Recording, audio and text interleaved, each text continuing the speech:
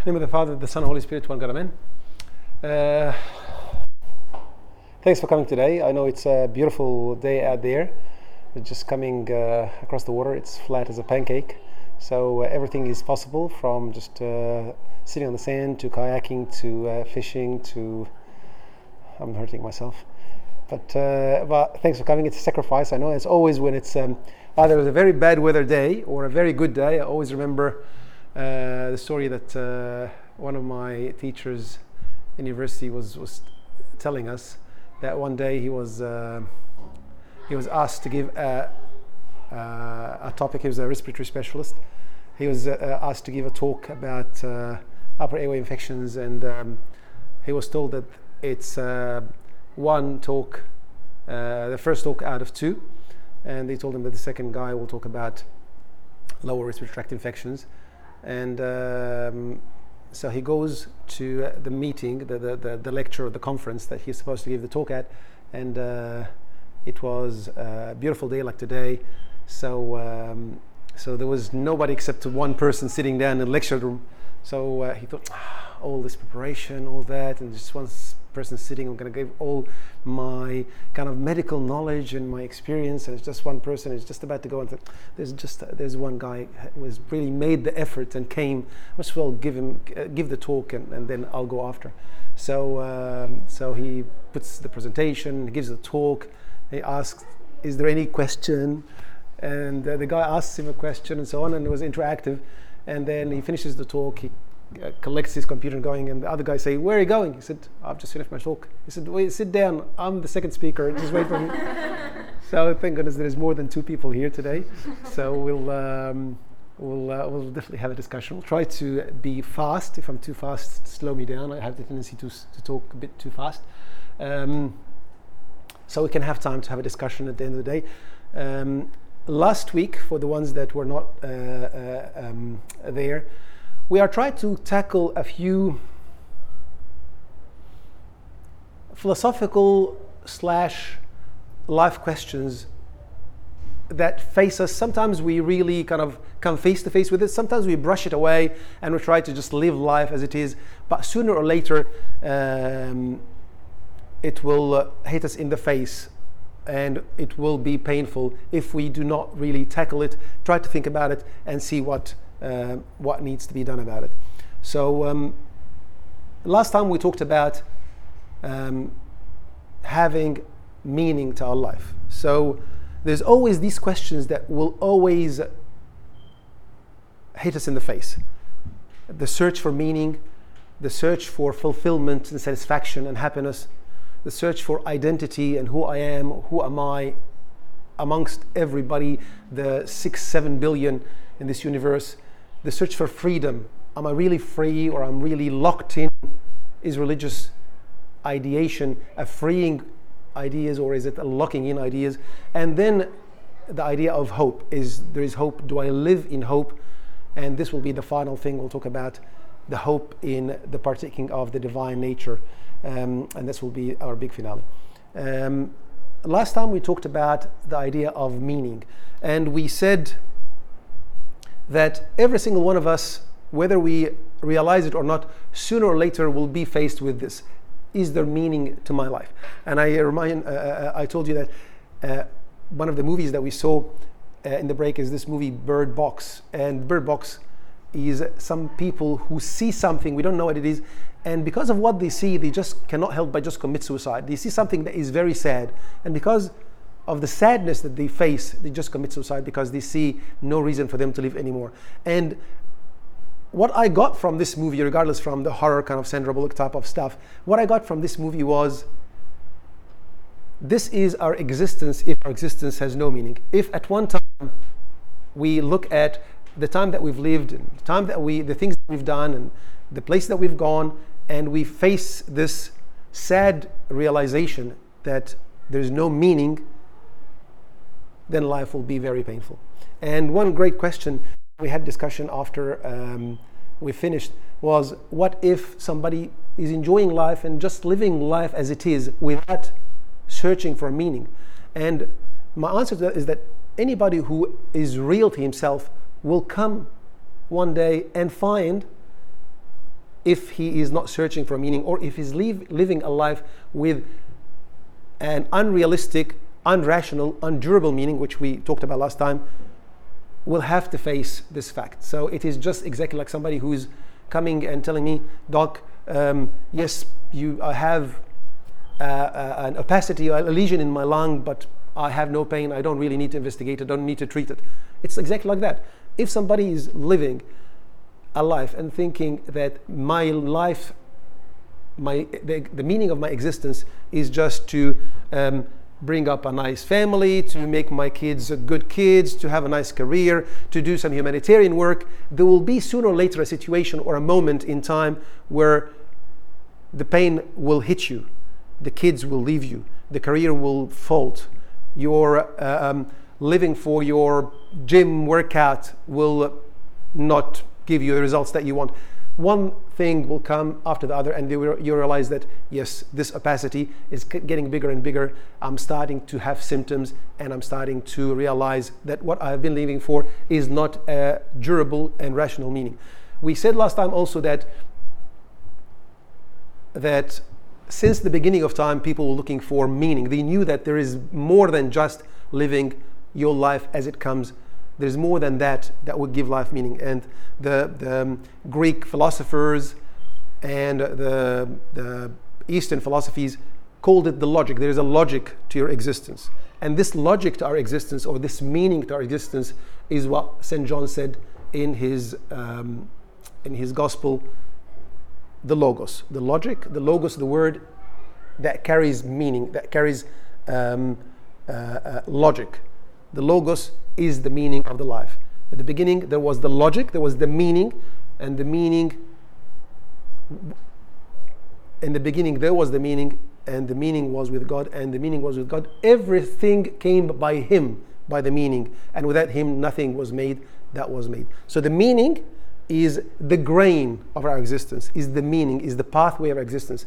And the only way that existence will be durable and rational and might have a chance of being fulfilling is if we realize that this meaning is beyond the materialistic. Because if it is just the things that you live for, then you will end up realizing that it's irrational, because it's not going to last. Sooner or later, no matter how much we live, we will realize that a person that I live for will be gone. Theme, project, an idea, no matter how altruistic it is, will be gone. And that's why it's not rational and it's not durable. We also talked about a couple of books. We talked about Being Mortal by Atul Gawande, and the experiment where he found that people, when they have meaning in their life, they live 20% longer. And we also found from the book by The Man's Search for Meaning by Viktor Frankl that the stronger the meaning is, the stronger the reason for your existence is, the stronger the motivating factor for your meaning is, the stronger your strive to live and you strive to fulfill yourself. And we extrapolated that to ability. We said that if the meaning, if the motto, if the directive for your existence is something that is perishable, something that is earthly, the meaning will be limited. And that's why it's never going to be durable. The first time you're going to be suffering, or the ones that you love will be suffering, your meaning will collapse. The more the meaning is outside the materialistic, the more it is connecting with the transcendent, and something beyond the limits of this world, the more durable it is, because suffering will have meaning to your meaning. And I told you a story where Viktor Frankl was counseling the guy who was very sad because his wife died, and he told him, I don't want to live, my wife's died and I don't have a reason to live anymore, and he was really suffering. And Viktor Frankl told him, do you think that if your wife outlived you, she would be suffering the way that you are suffering now? He said, for sure, I think she was be suffering the same way. He said, okay, think of your suffering as a way of saving her suffering. And when this guy realized that his suffering meant something, he was able to be consoled, and that was the end of the counseling session with him. And then we finally said that the meaning the logic of our existence. Some people try to find it in physical world, but us as Christians, we know, and logic tells us, and durability test tells us that it cannot be a durable, rational meaning unless it is beyond this world. And there comes the continuation of St. John's Gospel, and the word, the logic, the Logos became man and dwelt with us, and we have seen his glory. And we said the ultimate meaning is that the meaning is a person, not a collection of principle. The meaning is seeking us. We do not have to find it. It has found us. We just have to connect with him. And the third thing is that we have seen his glory. And we finally talked about the connection with this transcendent God becoming man is by connecting with him through the sacraments. And we said that the connection of us through the sacrament, like Father Alexander Schmemann says in his book For the Life of the World, this connection, this partaking of the sacrament, changes our lives from mere physical partaking of tangible stuff to something beyond the existence. It changes the physical to spiritual, it changes the materialistic to immaterialistic, and it changes the limited to unlimited. Because when we have the sacraments, whether it's baptism, whether it's communion, the mere partaking of the sacraments has got effects that are beyond the effects on me. It has got universal and cosmic effects. We're going to continue almost in the same vein. Now that we have got an idea what meaning is, we need to talk about fulfillment. We've got a meaning. We know that the meaning, for it to be rational and for it to be durable, it has to be godly. It has to be outside the realm of this world. It has to be something transcendent. It has to be not thing that is perishable. So we're gonna go to John again, very famous chapter 6, and we read together. Therefore they said to him, what sign will you perform then, that we may see it and believe you? What work will you do? Our fathers ate the manna in the desert, as it is written, he gave them bread from heaven to eat. Then Jesus said to them, most assuredly I say to you, Moses did not give you the bread from heaven, but my Father gives you the true bread from heaven. For the bread of God is he who comes down from heaven and gives life to the world. Then they said to him, Lord, give us this bread always. Then Jesus said to them, I am the bread of life. He who comes to me shall never hunger, and he who believes in me shall never thirst. The reason I got you this group of verses is just to establish something, that regardless of how content, this is the question that we were talking about last time after we finished, content you are with your life, there will always be this hunger and thirst, this emptiness inside that you will be seeking, I will be seeking, he will be seeking, she'll be seeking all the time. And no matter how fulfilling your career is, your family life is, your kids are, your service sometimes, if it's a certain type of service, is, there will always going to be this hunger. And this is the same hunger that the Jews came to Christ asking for. They say, okay, you have got some type of bread we want to eat, because this was after they were fed, and they came and said, okay, we want to eat. We want bread, because bread was the staple thing. Bread equals life. So Christ says to them, most assuredly I say to you, Moses did not give you the bread from heaven, but my Father gives you the true bread from heaven. Christ is saying that you guys are trying to find bread, you're trying to find satisfaction, you're trying to eat.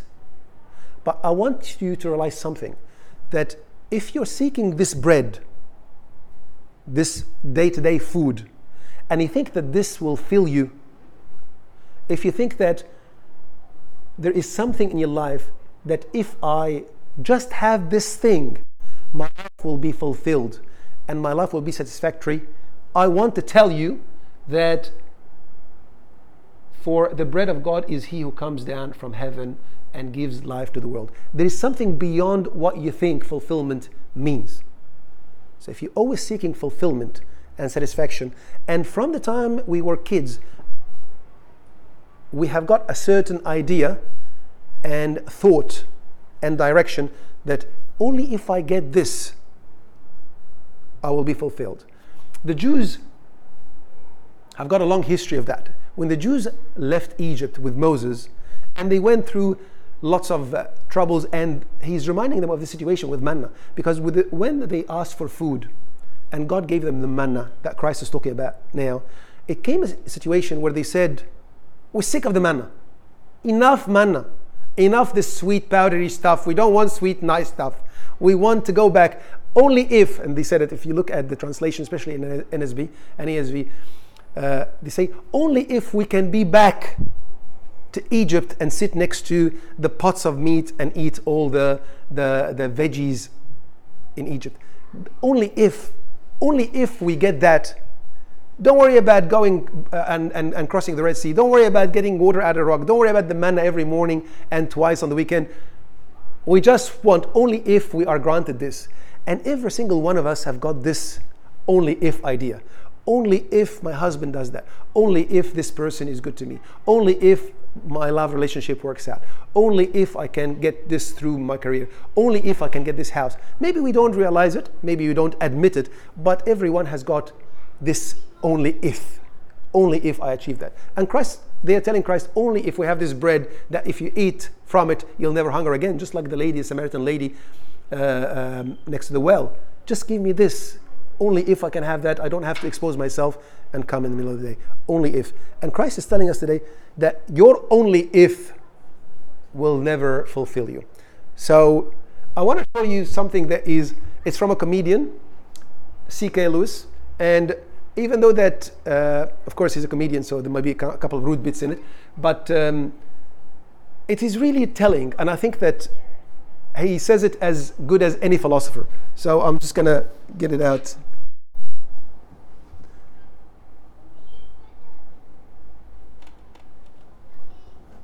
I cannot see.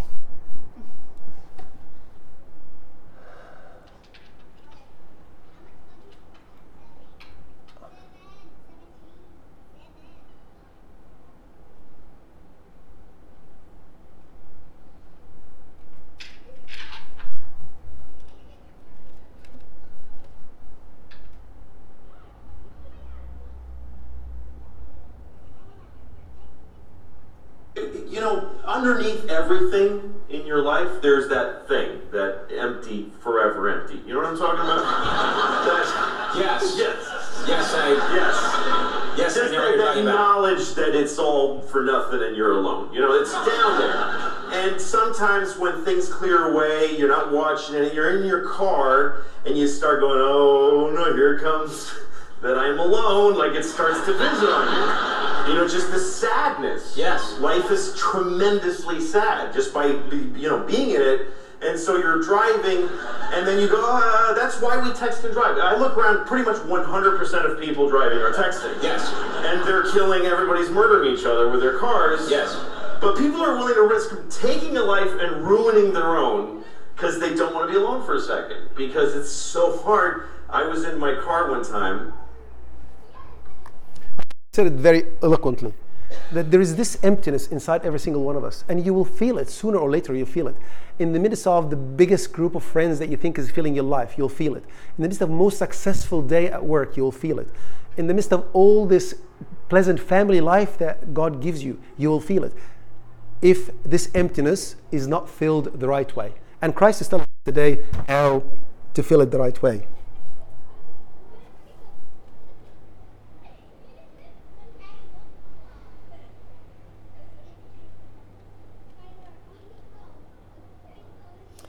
I remind you of what I told you last time about meaning, and this is the same thing as fulfillment. Tolstoy said this: the question brought me to the edge of the abyss. What will come of what I do today and tomorrow? What will come of my entire life? Why should I wish for anything or do anything? Is there anything in my life that will not be destroyed by my inevitable approaching death? My deeds will soon be forgotten, sooner or later. Why then do anything? It is possible to live as long as life intoxicates us. But once we are sober, we cannot help but realize that it is all a delusion. There is nothing funny or witty about it. It is all a cruel and stupid life. Very depressing, yeah? Very depressing. But true. There was always, if either by intention or by naivety, we think that we will get fulfillment out of the things that we pursue only if, and we pursue it all day long, and we think about it all day long, whether it's a relationship, whether it's a career, whether it's even kind of an altruistic humanitarian type of work. If this thing is normal bread, we will hunger again. The only thing that will really fulfill us is the eternal bread. And I told you last week about Sisyphus, and I told you about Albert Camus, the French writer, and he was telling us that our existence is exactly like that. You will keep pushing the boulder up the rocks all day long, and then the next day you will do the same again, and the next day you will do the same again. You're going to wake up, you're going to pray, get it out of the way so you can feel good about yourself, and then go and work and toil and try to make a career, and you will try to be fulfilled. You think, oh, if I can reach this, I will be fulfilled. And at the end of the day, the boulder will be pushed down, and you're going to start the next day the same way again. And the reason that there is this emptiness inside every single one of us starts in Genesis. Because every single one of us was created, the image and likeness of God. And our fulfillment, not just our immortality, but our fulfillment depends on this connection with the eternal, this connection with God. And once we lost this connection, this void was created. This void that will never be filled unless this connection continues. And we will keep thinking of methods to refill this connection. We think, okay, if I have beautiful friends, if we go out and have some fun, if I marry the best girl in the world or the best boy in the world, if I have beautiful kids, maybe I will have this family bliss and I'll be whole again. It will not happen, because by definition we are lacking the reason for fulfillment, the reason for our existence, because we are not whole until we connect again with the reason for our existence. And that's why one of the nicest things that Father John Bear says is what we do every day. He said, instead of being the platform of the ascent of the divinity, being our body, our physical existence, instead of it being the platform of the ascent of the divinity, so that's what we were talking about last time, how we are transforming the banquet of this world by consuming it into glorifying God. So our mere physical existence should be a platform through which we ascend by partaking of the sacraments to becoming divine. We're going to talk about that and theosis and all that in the last lecture. The body has become the very point of human separation of God. So instead of using this thing only if instead of these things that God has given us to enjoy in this world to become the platform, the things that we consume to glorify God and know God through it, it became our main directive, it became our main aim. And because instead of being a method, a platform, it became the aim, the very point of human separation from God, not because of its materiality, but because of it being an idol. So we started worshipping it. Instead of getting married to be able to be fulfilled through becoming one with God, instead of eating and drinking and enjoying company of people so that we through them can see Christ and connect with Christ, them becoming the main aim of my existence separated me from God, because it became the idol. Having a successful marriage became the idol. Having fun with my friend became the idol. Being a successful person became the idol. It is not the platform anymore. We have made our home in the world and its pleasures, and once having alienated ourselves from our loving Creator, we found ourselves embroiled in shame, guilt, disordered desires, idolatry, violence, and death. One of my favorite writers, Anthony Coniaris, says, when the true center, this only if, when the true center of our lives is displaced with what rushes in Now, when the true center of our lives is displaced, so the true center being this thing that we are looking for to fill up, which is God. If this becomes displaced, if we lose the true center, the first thing that rushes in to fill God's place, the next deepest aspect of our personality. So I am somebody who's got a huge ego. So if I displace God from the center of our life, the center of my existence will be my ego. I want everybody to love me. It will be the end of the world when somebody says, no, we don't want him. He's not the best servant. He's not fit for this. If my true center of my life, which is God, becomes displaced, the inner part of my personality will take place. If my inner part of my personality, a family life, my ego, a sexual desire, a gluttony feeling, it will take the centerpiece of my life. Possessions. I want to read that to you because this is a bit that we've read before. You all know it, but I just put it in its entirety. So I'm talking about the what if thing. C.S. Lewis calls it the it. He says what? Most people, if they learn to look closely into their hearts, will know that they do want and want, they do want and want acutely something that cannot be had in this world. There are all sorts of things in this world that will offer to give you, but the narrative, but the native promise, the longings that arise in us, we first fall in love, the first think of some trip to a foreign country, or first take up some subject that excites us, are longings that no marriage, no travel, no subject can easily satisfy. So you've got this longing inside every us. You've got this emptiness inside every single one of us. And we think something will fill it. Maybe you should go for a trip. Maybe let's go out with our friends. Maybe let's go to church to hang out together. And we're looking for some certain feeling, some fulfillment. C.S. Lewis saying nothing will satisfy that. I'm not talking about what would be described as unsuccessful marriage. So he's saying not only the unsuccessful marriages will not satisfy it. I'm not talking about that. I'm saying the most successful marriage, the most beautiful trip, the most fantastic company, the most beautiful book still won't satisfy it. He's saying I'm not talking about what would be described as an unsuccessful marriage or unsuccessful travel or unsuccessful career. I'm speaking of the best possible ones. The marriage is fantastic. The trip is glorious. The career is going through the roof. But it's what we're seeking. This emptiness that C.K. Lewis is talking about. But it has evaded us. We are chasing it. We can't find it. We are all looking for it, capital I, capital T. We might think, I just want to live in a normal street and lead a normal life. That's your question from last time. I just want to live a normal life. I don't feel that I need it. I'm okay, I'm happy. But sooner or later, it will bite you. You'll find that you're still chasing it.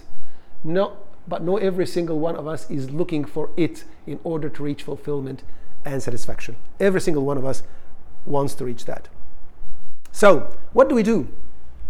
What do we do when we can't find? What do people do when they can't find it? So, I'm chasing myself. I'm trying to find it. I'm trying to find satisfaction. I'm happily married, but there's still emptiness. I'm going to church, and there's still this emptiness. I'm having a fantastic career, and there's still emptiness. I'm having beautiful kids, and still emptiness, because none of that will satisfy it. So what do? People usually do one of two things. Either they say, no, there is it, and I'm going to find it. And they keep trying to find it. Either they will say, it is it, but maybe it's not marriage. Maybe it is if I have a successful business, then I'll reach fulfillment. And they keep looking for it. They keep changing it to find it. Some people think, maybe I have found it, but the problem is not in the it. The problem is in the one that is fulfilling it. Maybe this wife was never for me.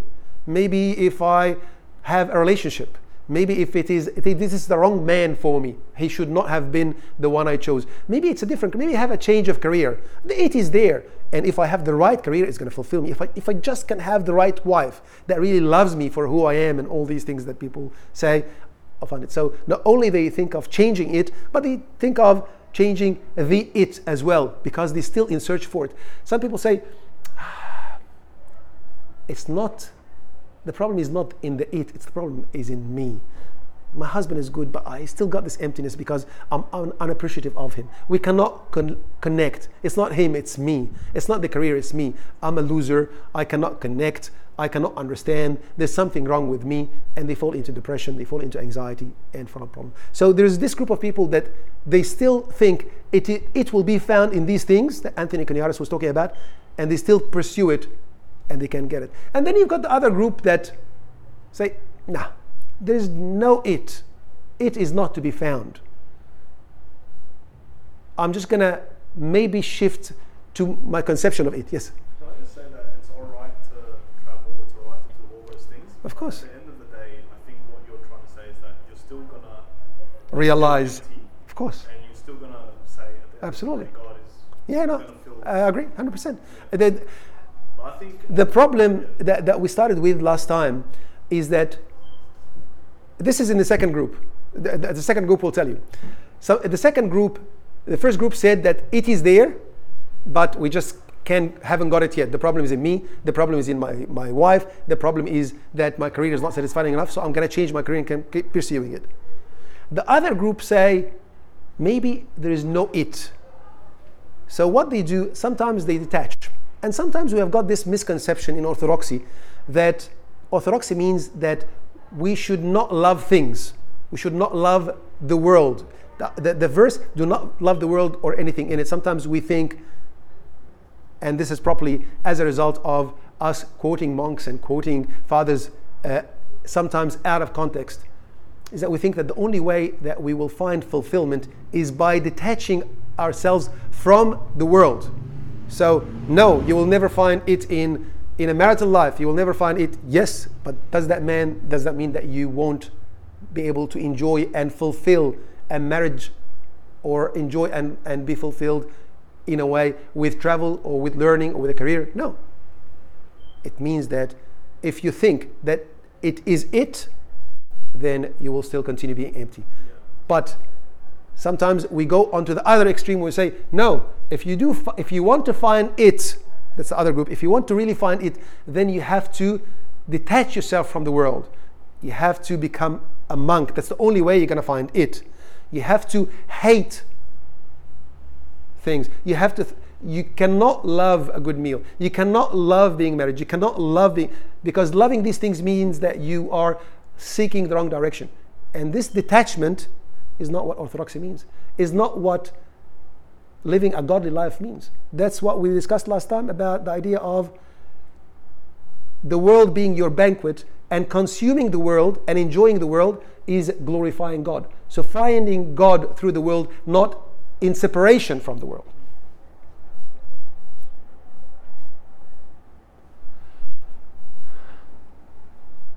Again, C.S. Lewis, you know this kind of quote very well. So as a duckling wants to swim, there is water. A baby wants to feed, there is milk. And if I find myself have a longing which this world cannot meet, so this is the idea. It's not that we cannot enjoy it, but it is a need or a want or an emptiness that this world cannot meet. This probably means that I was made for another world. How can an idiotic world, he's talking in relation to this premise that we talked about that last time, that we came out of a series of coincidences, accidents. How can an idiotic world randomly produce creatures? This is very profound. How can an idiotic world randomly produce creatures with dreams that are bigger than the world itself? Can the fish complain that the water that they swim in is too wet? So just the mere fact that our fulfillment, our conception is beyond this world means that we are not of this world. And we will never find fulfillment in this world. We talked about St. Irenaeus last time, and when he said true Christianity is a life fully lived, not detaching from the world. It's fully living the life, but having the right direction. Thank you, dear Lord, for the emptiness that we're talking about today, for the emptiness that dwells inside me, without which I would never have known the fullness of your love. So the idea is not loving travel. The idea is not loving marriage. The idea is not loving being with your friend. The idea is, where is your love? Because St. Augustine says, only the love of the immutable will bring tranquility and satisfaction. And before he said this quote, he said something nice. He said that the problem that we have is not that we love something a lot. He says that we don't have the right priorities in love. So for instance, if you love your work more than your family, then you'll destroy your family. If you love money more than justice, then you will be very bad to the people that work for you. If you love your kids more than you love God, then you will spoil your kids and they will grow away from your God. So it's not that we should not love deeply and dearly and to the limit. It is, where does the love of the immutable sit in your priorities of love? That's what he's saying. We'll skip that for the time being. Okay, so we reached a conclusion together. I'll ask you this question finally. So we have agreed that we are pursuing it. We are saying only if. And even after we leave this session together, once you set foot out of this door, you will think again, only if. You will think again, oh, that was great, but only if I can get this, only if I can get that. And without changing your mind really fully, and realize this once and for all, just like we talked about this guy with lung cancer, unless you know that there is a malignant issue inside the psyche and the intellect of every single one of us, where we are thinking, only if I can achieve that, I will reach fulfillment. Until you realize that, you will be chasing your tail always. You will always have this emptiness. You will always live this inability to have a fulfilled life. And the only way that you will be able to reach fulfillment is to become one with God again. Christ was talking about the bread of life, and we were talking about being able to become one with God in eating his body and in drinking his blood. One of the fathers says something nice. He says, we cannot live, you cannot survive without eating, yes? And apart from water and maybe some minerals, every single thing that you consume to live died for you so that you can eat. So whether it's a grain, whether it's an animal, whether it's a bird, whether it's a fish, it was killed. So the grain of rice, the plant was killed and was ground to make some rice or make a porridge, or an animal was killed. Every single thing apart from water and the minerals, it died for you to live. And the same thing, Christ died for us, so we are able to be reborn again through the renewal of our existence through baptism, and be able to connect with him in eating his body and drinking his blood. So just like in simple survival, things had to die for you to live, in spiritual eternal living, Christ had to die for you to live forever. So, final question. Why, despite the fact that we are all here, we are all in church, we all partaking from Christ's body and blood and becoming one with God, why, I ask you, do we still feel the void? So we discussed and we said, okay, we feel the void because we sometimes pursue things that are away from God. Maybe this is the reason. But I ask you this question. Why, even for us who are in church, maybe serving, maybe deacons, maybe Sunday school servants, we still have this unfulfilled existence. We still have this emptiness inside. Why do you think? Yes? This is not our place. So I think the only time it will be truly filled is when we're in our eternal home with God with us. So we have, I feel like here we get snippets to keep us going, but we don't have the source. So aren't we supposed to be living heaven on earth? So we're supposed to be living heaven here?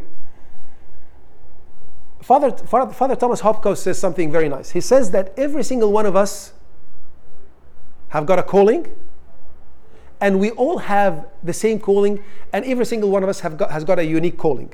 So he says every single one of us has got a calling, whether it is to work or to become clergy, or whether to live an easy life or whether to suffer. We all have a calling. And we all have the same calling to be saints on this earth. Because once the Holy Spirit has been poured inside us and dwells inside us, we are called to be saints now. So we have no excuse but to be saints. This is our main calling and fulfillment. So this is the calling, to be saints here, not there. We are in heaven now. This is just the earthly type of heaven, and then we're going to have the heavenly side of heaven. But since we baptized, and every single time we confess, we get baptized by the tears of repentance, we are reborn and getting baptized again. Every single time we connect with Christ, so eating his body and drinking his blood, we are ready to become saints. So it is now. He says we are all having a calling for fulfillment. We all have the same calling of being saints, and we all have a unique calling. Some people will become saint through priesthood, some people will be through monasterian life, some people through intellectual work, some people through physical work, some people will be through celibacy, some people through marriage, but every single one is expected to be a saint on this life. So no, we expect it to be fulfilled here. So the question stands, why are we not fulfilled? It's a fact. We come to church and we go out feeling empty. You will leave church and you're gonna be dragged straight into the flood of the world, and you're gonna be just drifting down the rapids in the river, driving with the people, pushing the boulder up the hill again tomorrow morning. If you're centered on Christ, then you won't, and the world can really displace that quickly. But if you're centered on Him, you won't. You'll always be connected, and you won't feel like. Beautiful. Yeah. Agree. So why do we lose the centeredness? The world's very easy to displace that centeredness. You're right. It's the world, of course, but there's a problem with our approach. Do you know Elisha the prophet? Do you know the story of Elisha and the widow and the oil? Do you know this story? Yeah? Who knows the story? Can anybody help me out with the story? Yes? There was a poor widow, and Yes. she had very little oil, Yes. and then Sorry, what's your name? Christian. Can you hear Christian, guys? Yeah. and I can't remember what she was required to do. I think she went to find any vessel she could from Good man. neighbours, and then she continued to pour from the original vessel oil, filling all the other vessels. And then what happened? That's all I can remember. You missed my crucial bits. Okay, now thanks, Christian. Well done, well done. Not many remember the story. So now Christian said the story. So there was no oil, and Elisha told her, no, give me first. And so anyway, the oil ran out. So he told her, go with his son and get as many utensils as you can and fill up the utensils. So she got the main oil container, and she kept pouring and filling up the utensils that she got. And when did her utensil stop pouring oil? Yes. When she finished space, when there's no pots. Yes, exactly. So there was no more oil. There was no more oil to be had. The oil stopped pouring when there was no empty utensils anymore. What does it got to do with anything? Why did I bring out this story? You fill the space that's meant for Christ with other things. Absolutely. Or let me just twist it in another way. We are not empty enough. When we come to Christ in church, when we come to Christ in prayer, when we come to Christ to eat his body and drink his blood, when we open the book to eat his words, we are not empty enough. We just got a bit of emptiness here that I want to fulfill. Maybe it's an ego emptiness. Maybe it's a self-righteousness emptiness, but we're not empty enough. This is what St. Paul talks about in Philippians chapter 2, this idea of he emptied himself. And he's telling people how to empty themselves. The idea of kenosis, the idea of being empty. The idea of being empty means that you will not be fulfilled. You will go out the door spiritually empty if you're not empty enough. If you come knowing that if you're not really empty, if you come knowing to a meeting, to a mass, for confession, for any spiritual act, thinking I'm just fulfilling the thing, I'm really okay, I just really need to confess more, I'm really good but I just need to read the Bible more, you're not empty. Empty means, Christ, I need you. My life means nothing. My family, they will not fulfill me. This is the whole idea of kenosis. Kenosis means being empty to become filled. And that's why I'm telling you the story of the pots. The oil stopped pouring because she had no more utensils. When I come to Christ thinking, I'm fulfilled really. Oh, my family is great. I love my job. I just need to become holy. I just need to fulfill the righteousness part of my personality. I'm not empty. That's not emptiness. And if you're coming that way, you will never be filled. You don't have enough empty pots. The pouring oil will not happen. That's what happened to the widow. The oil stopped when she had no empty pots. Having an empty pot means that the Holy Spirit will continue flooding and filling you. Coming to eat from communion, coming to connect with Christ, thinking, I just need to have communion because I need communion. I was told that communion makes me one with Christ. I don't feel the need. My family fulfills my need. My job fulfills my identity. My service makes me feel good about myself. But it's good to do the other stuff. I'm not empty. Empty means I know deep inside me that all these things that I'm struggling to do or I am spending all my time to do, they are not filling me. Even though that I am thanking God every single minute for my family, for my career, for my friend, for allowing me to serve, but still the emptiness inside me will always be there, like C.S. Lewis said, it will not be filled. The only time that we filled is that when I'm empty, when I come and tell him, Christ, I need you. I need to eat your body and drink your blood because this is the only thing that will fill me up. All these things are great blessings, but yes, they will never fill me. I want you to fill me today. I want to become with you when I eat your body and drink your blood. I want to hear your voice talking to me when I open the Bible. I want to hear your voice when I pray the Agbeya. It's not the idea of just feeling good about myself. I just want you to talk to me. I don't want it to be a one-sided conversation. I want to hear your voice back to me, filling me, satisfying me, and fulfilling me. Then and only then, the oil will start pouring again. So you need to be empty to be full. And glory be to God forever. Amen. So,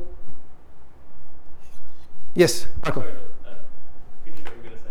Yeah, no, go ahead. That was really important. No, go. Going back to Jackie's point, you're saying there's that void inside us, and that void is only Christ can fill that void.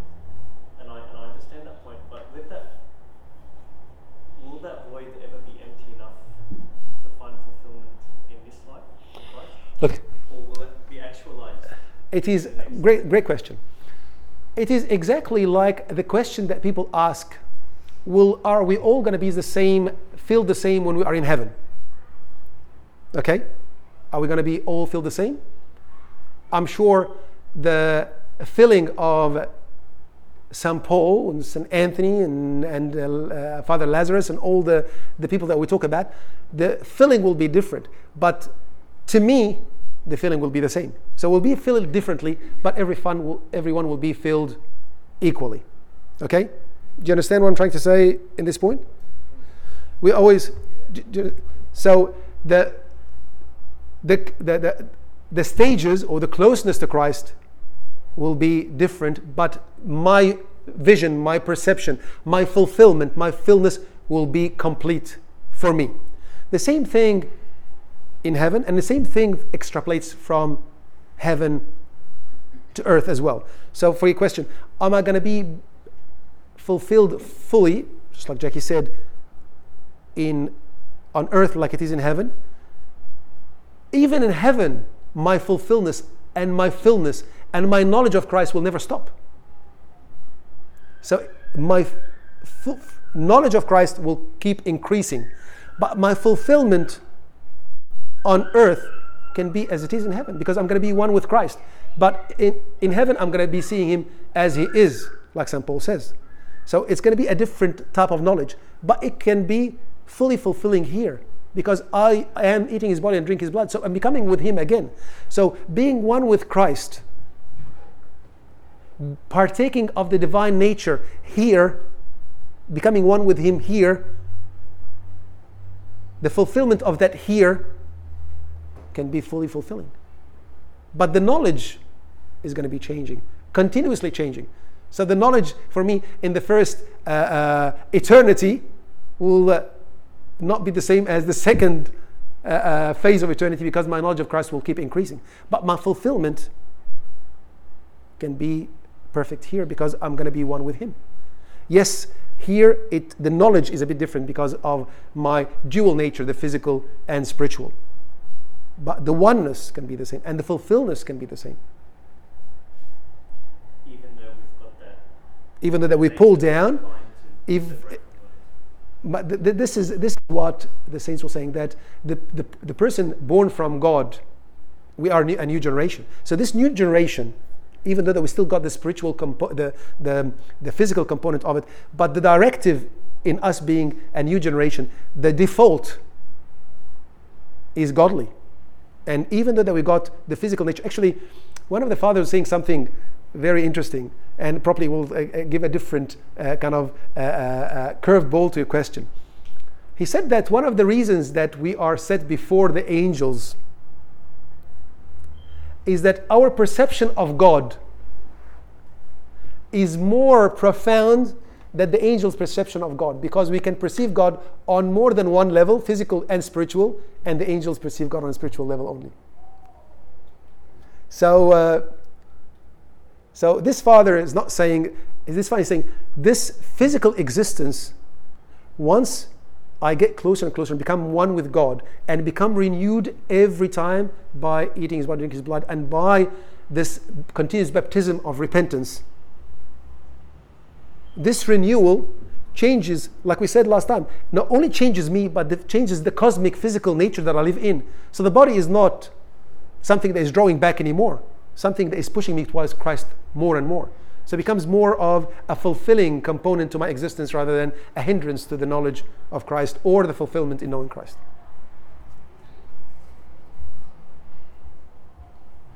Tell me, what do you think? No, come back, tell me.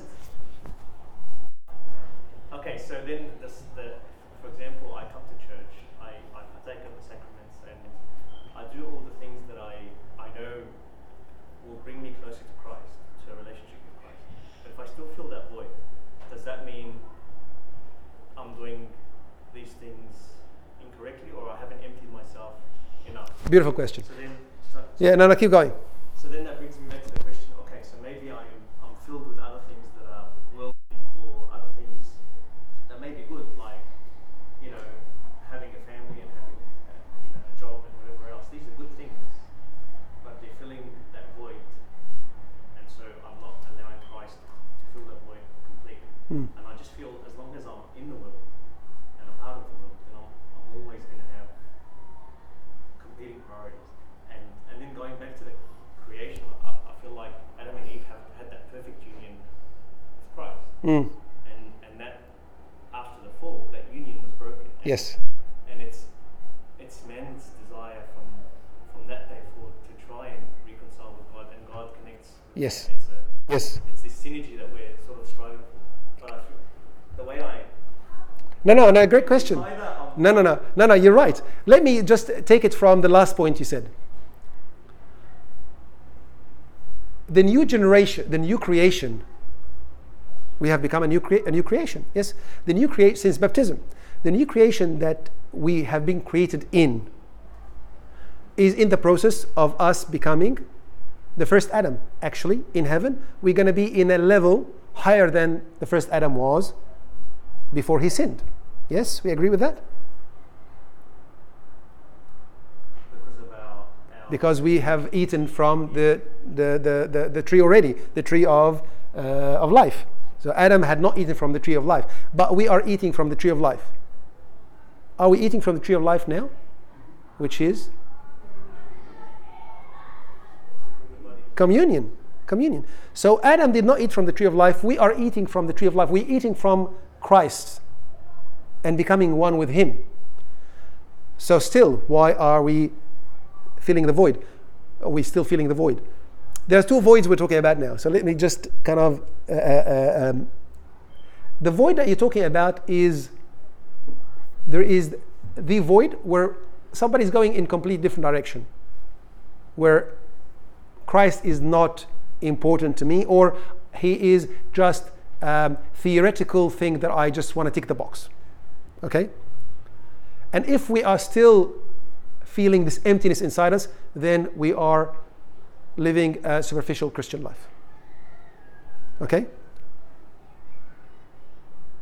Once I have this realization, once my direction changes, once I realize the emptiness and change my life in a way that is renewing, not just small kind of tiny corrections, like I'm teaching faith now, tiny corrections. Once my life changes, things should change dramatically. Unfortunately, the majority of us, there hasn't been this dramatic change. And this is not because we're married and we've got kids, but because we still have got this deep belief that I will reach fulfillment somewhere else. Most of the ones that have had this realization will become saints. Not necessarily going to a monastery, but will become saints in their life, where Christ becomes the real center of their existence. And these people, not necessarily monks and priests, these people are people living amongst us, but they have had this realization and they made the redirection, and these people will be fulfilled. So you and I that are still struggling for fulfillment is because the void is still there, because we have had not this wake up. We're still struggling, we're still tiptoeing, not putting our foot into the water, like we read in Jeremiah. The water is getting out to our knees, getting it out to our hips, but really we haven't immersed ourselves. But people that really get this realization, they change. They change, not necessarily they say, oh, I'm going to become Abuna or I'm going to become a monk, but they say, I want to serve, I want to do something more, I want to devote my life to Christ, I'm going to leave this and do this. And you see that the way they treat people changes, the way they treat each other changes, the way they look at God changes, the way they look at their work changes, the way they deal with money changes, the way they deal with their tithing changes. But this calculated type of life that we live means that we're still trying to live a double life. And every single one of us, if you connect really and you realize really and you make this realization, the change will be profound. Doesn't mean that we're not going to sin. Doesn't mean that we're not going to drift away, because we still got this physical thing. But repentance itself will be part of this fulfillment of reconnecting. Just like you have a bit of an argument with the wife and then you kind of make up again, and this can even get your connection to be closer and your love to be stronger. So yes, somebody that the saints that we talked about last time, all these saints, do you think that they had less connection than what they're going to have in heaven? They had fulfilling connection. The knowledge will be more, the connection will be more, because the knowledge will be more. But you can have the same fulfilling connection here, limited to our physical existence, but not limited by our physical existence. So the physical existence can enrich the knowledge, but because it's physical still, the knowledge will be much more when we see Him as He is. It's like 3 or 4 questions together, but we'll sift it through. No, it's beautiful. No, beautiful questions. Thanks for the question. Yes, any other questions? Yes. Emptiness of that from a father that I've had, which is usually around that point, is the way in the Canada when he was asking them, it's not the time yet. I was talking to his mother. Yes. Talking to his mother, and in one way of the Father explained it is he wants to be empty first than For it to be filled and change. before he refill it. Nice. So Yes. waiting for him to be empty, so that would, if he empties himself, then putting in the center of Christ, putting the center and bringing Christ to you, will fill to the top and will make it much more sweeter and better. Nice. So that's how. Yeah, no, you're right. I think every single one of us, and probably we'll discuss it a bit more when we talk about the search for identity. But every single one of us believes in his kind of heart of hearts that what makes me is this or that. So what makes me is I'm a servant. What makes me is I'm a successful doctor, a father of two. There is something that fills me, makes me feel. C.S. Lewis says this question: when everything is done and dusted and all the chips fall on the ground, what stands out as what you're going to fall onto? Every single one of us goes back home and thinks, it's been a terrible day, but thank God I've got my family. Thank God I've got still my career. Thank God I've still got my kind of beautiful physique. Not me, but some people say that. So there is something that we fall onto.